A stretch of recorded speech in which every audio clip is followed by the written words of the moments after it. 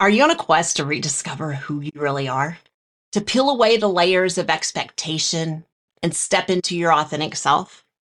Do you ever wonder who you really are in this season of life? Wouldn't it be great to peel away the layers of expectation that others put on us of who we are and who they think we should be and step into your authentic self?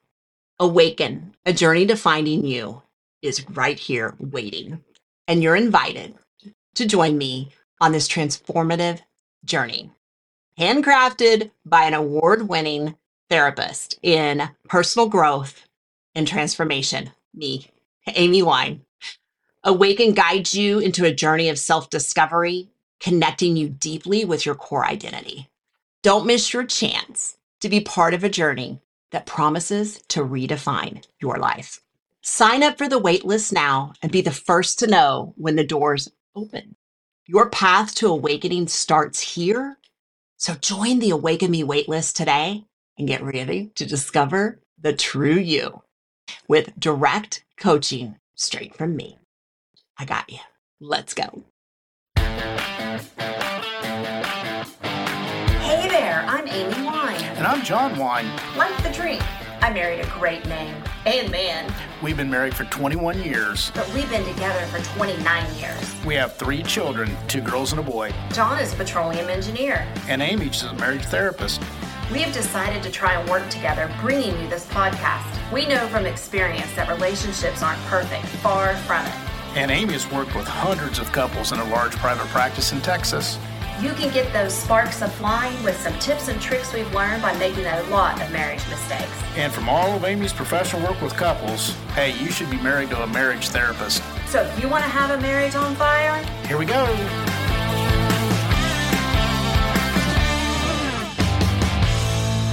Hey there, it's Amy, and welcome back to the Marriage on Fire podcast. I'm glad to have you here. I want to let you know first and foremost that this episode is sponsored by Spark. Reignite your marriage and get back to loving like you just said I do. Or let's do it better than when you said I do. I mean, come on, who's with me? What it is, it's a free online beta course with me, Amy. You will get 3 weeks of lessons and 3 weeks of live access to me to ask me all your questions, and I'm going to give you my answers. So go to the website, see the show notes, amywine.com, and get signed up lickety split. All right. So how are you feeling today? Are you feeling connected with your spouse? Or are you feeling disconnected with your spouse? I think it comes in a common cycle. Sometimes I am connected and feeling great, and that may last for a little bit, but doesn't it inevitably just flow back around to disconnect? And if you're not careful and you don't watch it, you're going to be in disconnect for such a long period of time, it's harder to pull yourself out. So start recognizing it earlier and jump back in to your marriage. All right, friends, today I want to talk to you about a common cycle that I see in marriage counseling. And I'm going to go through a scenario with a couple. They're fictional, they're made up off the top of my head, really, but it's something I see so much I can speak to it. So we're going to call this couple Rosie and John. We'll just go with my husband's name, but we're not talking about my husband. We're talking about Rosie and John, the fictional couple. And what is happening is, let's say they've been married about 8 years, and they are having intense fighting and lack of communication at all, unless it's fighting. And we all know that that type of communication doesn't get through. So when I speak with Rosie, Rosie is the more pursuing partner, and John is the more withdrawing partner. Now, you've heard my John and I talk about our relationship in this manner here too, right? That we have had this cycle ourselves. So we're going to talk about the pursuer-withdrawer cycle in a marriage. It is so devastating, and you just see, man, the rage that comes up, especially behind closed doors. Y'all can put on a mask and go outside and be with your friends and be the it couple, or with your family and be the it couple, and nobody really knows that you are falling apart. So that happens a lot. But let's just say Rosie is the pursuer, John withdraws. And what Rosie would say, she would feel like this. I'm going to give you an explanation of what she would feel like. I get so mad at him. I hate it, but I do. He's so competent at work. He's such a leader there. Everybody loves him. He does great things there. He has many accomplishments, and I'm so proud of who he is there. But at home with me, he just melts, runs away, and acts like he's a toddler or a baby, or he doesn't have the ability to talk and stand up for himself and interact or even know how to communicate. I am so frustrated with him. This is what Rosie would be saying, right? But here's what I would learn as I go along. And if I were working with a couple in this scenario, I would learn this. I would learn that fictional John got nervous when the couple began to argue.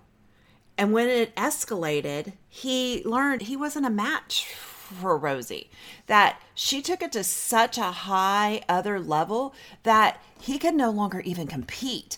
And when I say compete, I don't mean compete for, each other like we're in competition. Sometimes it gets there. But I mean, he was no match. Like, she would never stop until she got her point across. So for him, it was just easier to stop.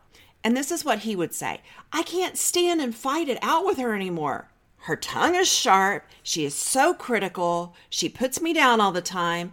Her mind thinks so quickly that I'm still stuck on the first thing she said, and I can't even process the next 10. And because I'm just sitting there looking at her like deer in the headlights because I'm still stuck at the first thing and she is like 10 miles ahead, she feels like I am not listening to her. Then it just escalates quicker and quicker and quicker. And then I think maybe it's because she grew up with a lot of brothers and sisters and learned to argue well. So I'm no match. So why even try? Okay. What I would hear from John or a person in this situation is they get sweaty. It's almost like they see white. They go tense. They're afraid. But being afraid sounds weird. Why would I be afraid of my wife? But my heart pounds. I have to get out of there. What is happening to John is he's getting what I call flooded. And it's this thing in your brain. It starts at the beginning of your forehead, and it kind of just takes, and if you could see me right now, take and just kind of flood your brain so your hands go back over each side. And it literally coats your brain so that it can't fire on each side to process all the input that's coming at you, let alone have an output, right? So it's that glazed over look that your partners get when you're talking to them or they're in a conflict. Like, they're not there anymore, and it really just escalates and ticks people off. But I want you to pause and think about that. That means they're getting flooded, and they physically cannot have a response to you. Physically cannot. They are in the floodwaters. They're drowning. They don't know what to do. Their flight response kicks up. They want to just get out of the situation, right? So in that situation, you got to give your partner time to calm down. Breathing in your nose, out your mouth. Seems weird. We're taught to breathe through our mouth. But what I want you to do is breathe in your nose, out your mouth, until you can get it to the point where it's 1, 2, 3, 4, in, out. 1, 2, 3, 4. And I want you to in your nose, out your mouth until you can get it that slow. What it'll do is it's send oxygen straight to your brain, and it will calm that right back down. But you can't have continual input into it at the same time. So this is where you would ask for a break in the fighting. Now, I'm going to pause the story for a minute because I want to give you the rules of a break. So each partner has the ability to ask for a break in a conflict. And it goes like this. I need you to stop because I'm getting flooded right now.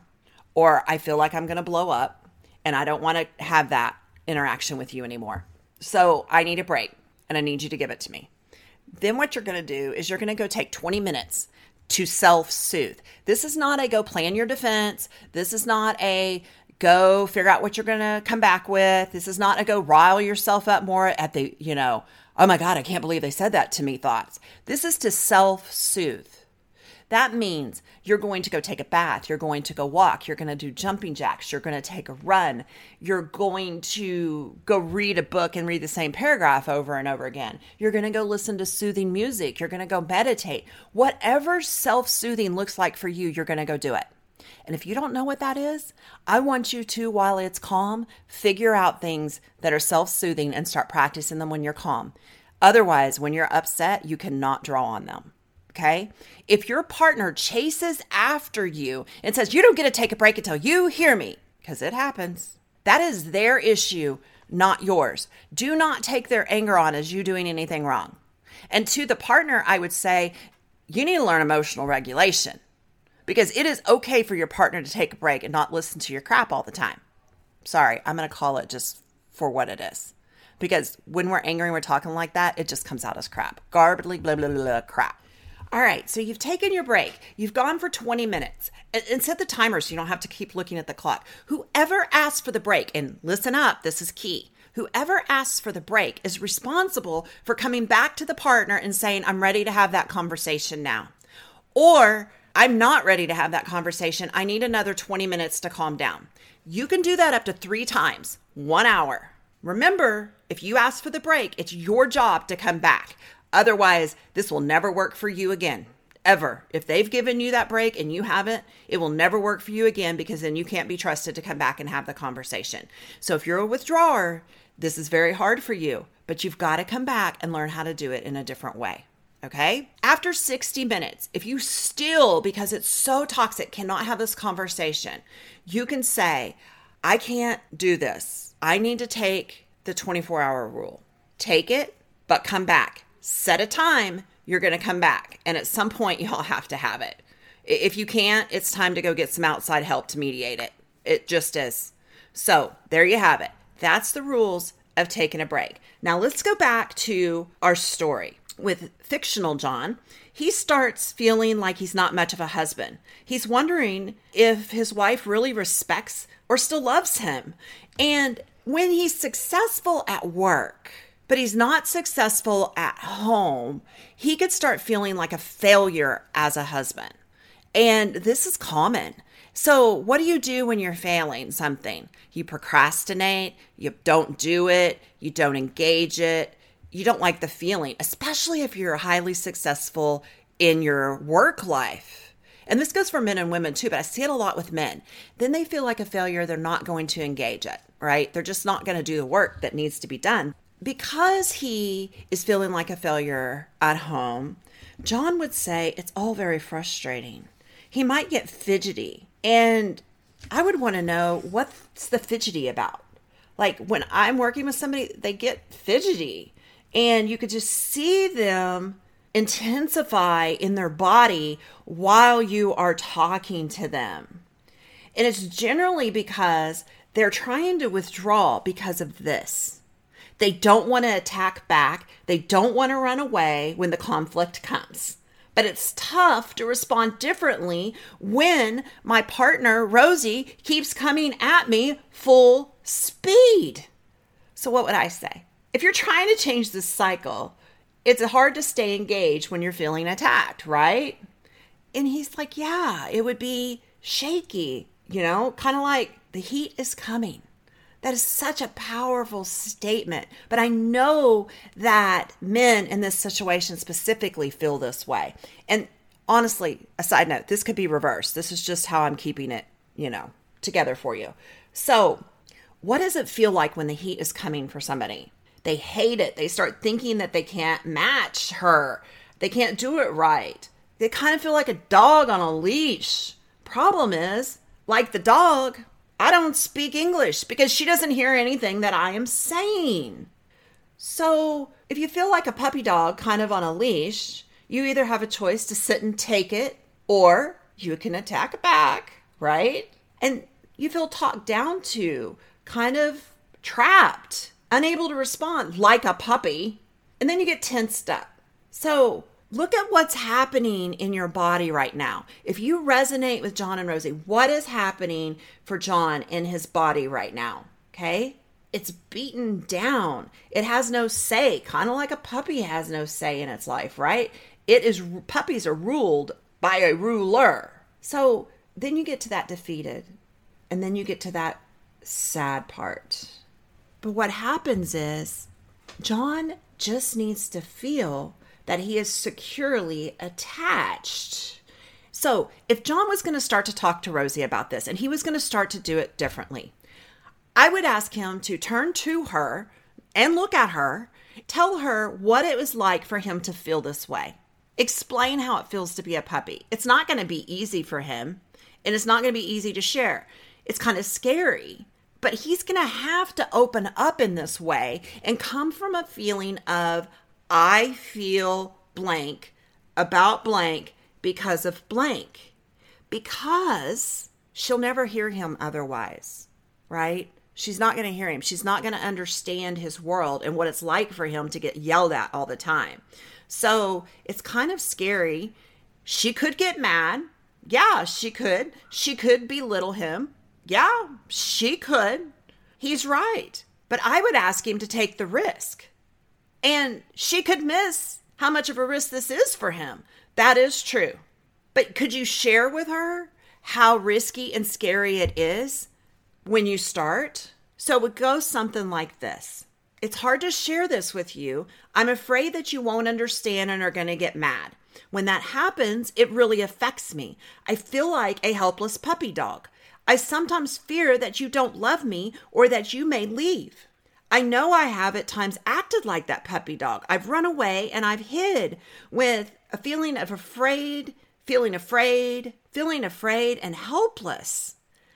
I don't know what moves to make to get your attention and to tell you these things. So it's easier for me to just hide. But babe, I don't feel like being separated or cut off from you. And that's how I feel after we fight or are mad at each other for days. I need you to stop attacking me so quickly and loudly. I'm going to try my best here. And I want you to work with me. And I need you to try your best too. Okay. Do you see how that is different than you've probably ever talked to your spouse? And if you've tried this and weren't successful, you probably never tried it again. But I'm going to tell you the only way to change your relationship, if it is in the anger withdrawal, is to continue over and over and over and over and over and over. Did you get the point? Over and over and over and over again to speak to your spouse like this. Because the only person you can control is you. And wouldn't you rather know that you're handling things in a healthy manner, even if they're not? I promise you, one person can change the marriage. One person. I've done it myself.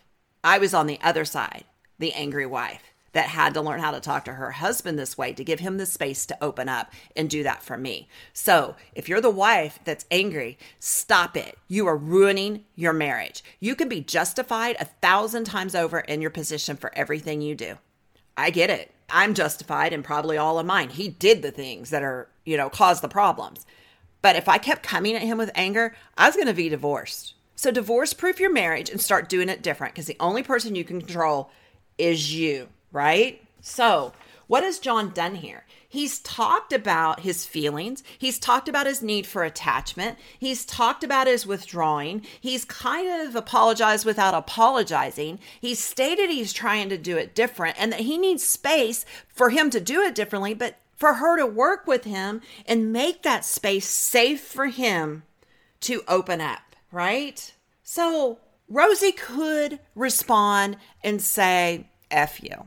Rosie could respond and say, I don't want to do that for you. I don't care about anything you say right now because you never this, you never this, you never this, you always this, you always this, you always this.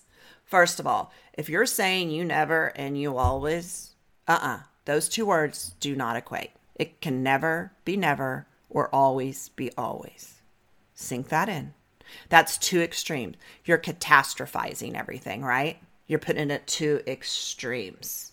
So John's just taking this risk.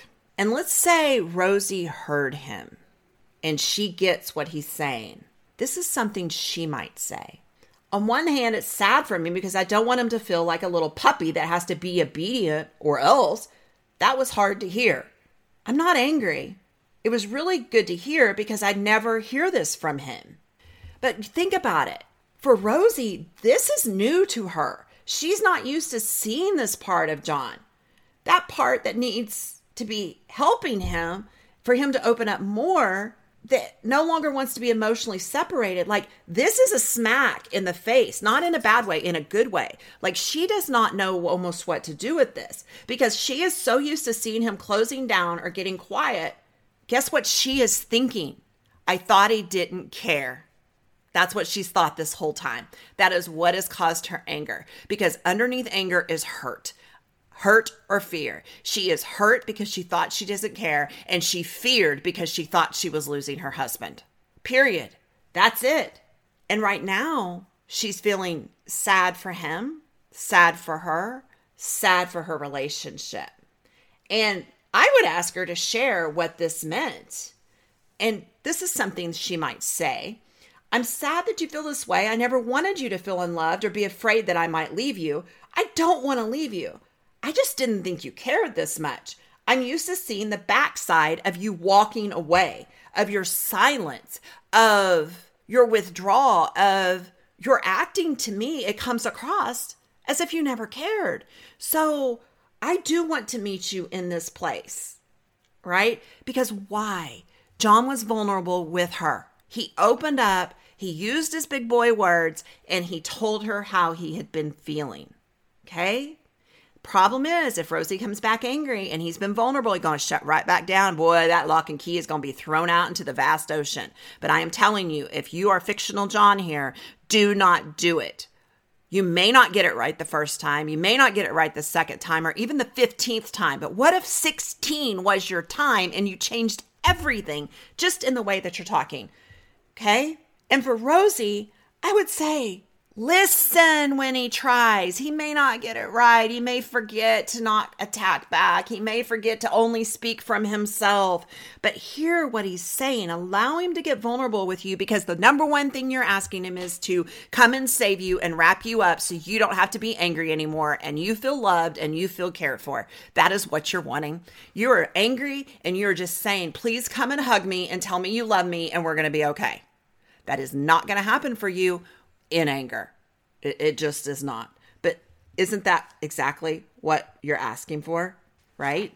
At the end of the day. So I hope that you guys got something out of this exercise, that you liked hearing about Rosie and fictional John, because I don't want you to mistake him for my husband, although he actually was. I probably should have just put that in there.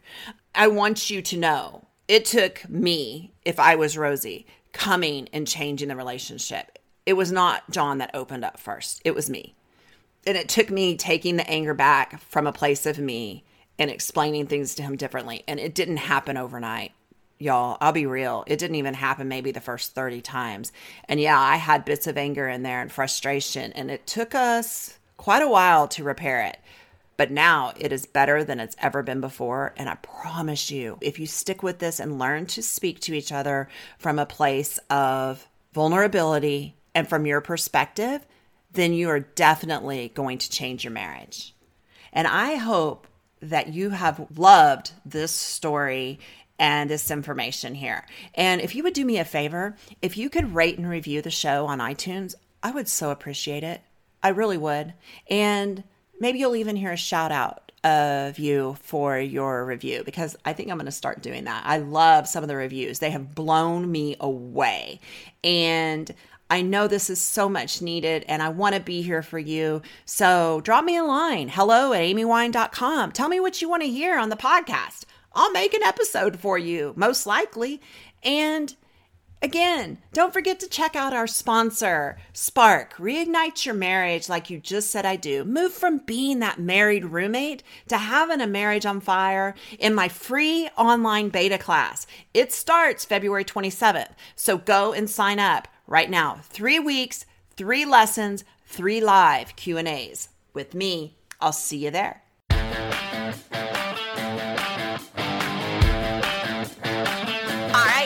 That wraps up our episode for today. Thanks so much for tuning in. If you enjoyed this episode, don't forget to subscribe to the show just so you don't miss any future episodes. While you're there, it would mean the world to me if you would take a few seconds and leave me an honest review.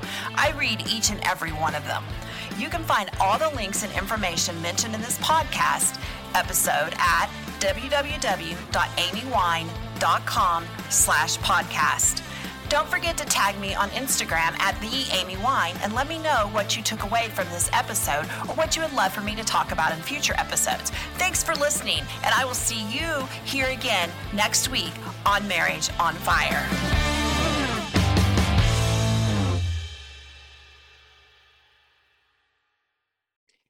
Are you feeling like your marriage is more about going through the routine than the romance? Just the day-to-day drudgery of all the things and the chaos that surround you that you have to do?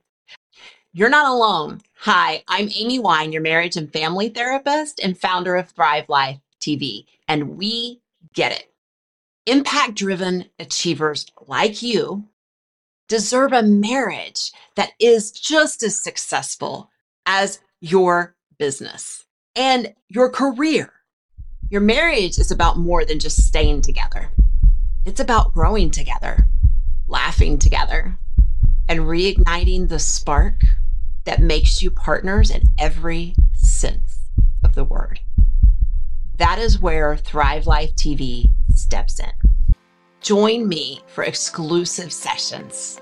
We're going to tackle real life marriage challenges, from reigniting passion to deepening your emotional connection. We're talking real change, real results.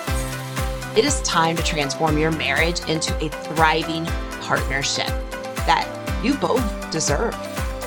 On Thrive Life TV, you're going to find practical strategies, shared experiences, and that extra push you need. Are you ready to uplevel your marriage? Visit thrivelifetv.com and let's bring the joy and love and yes, the fun back in your marriage. I'll see you inside.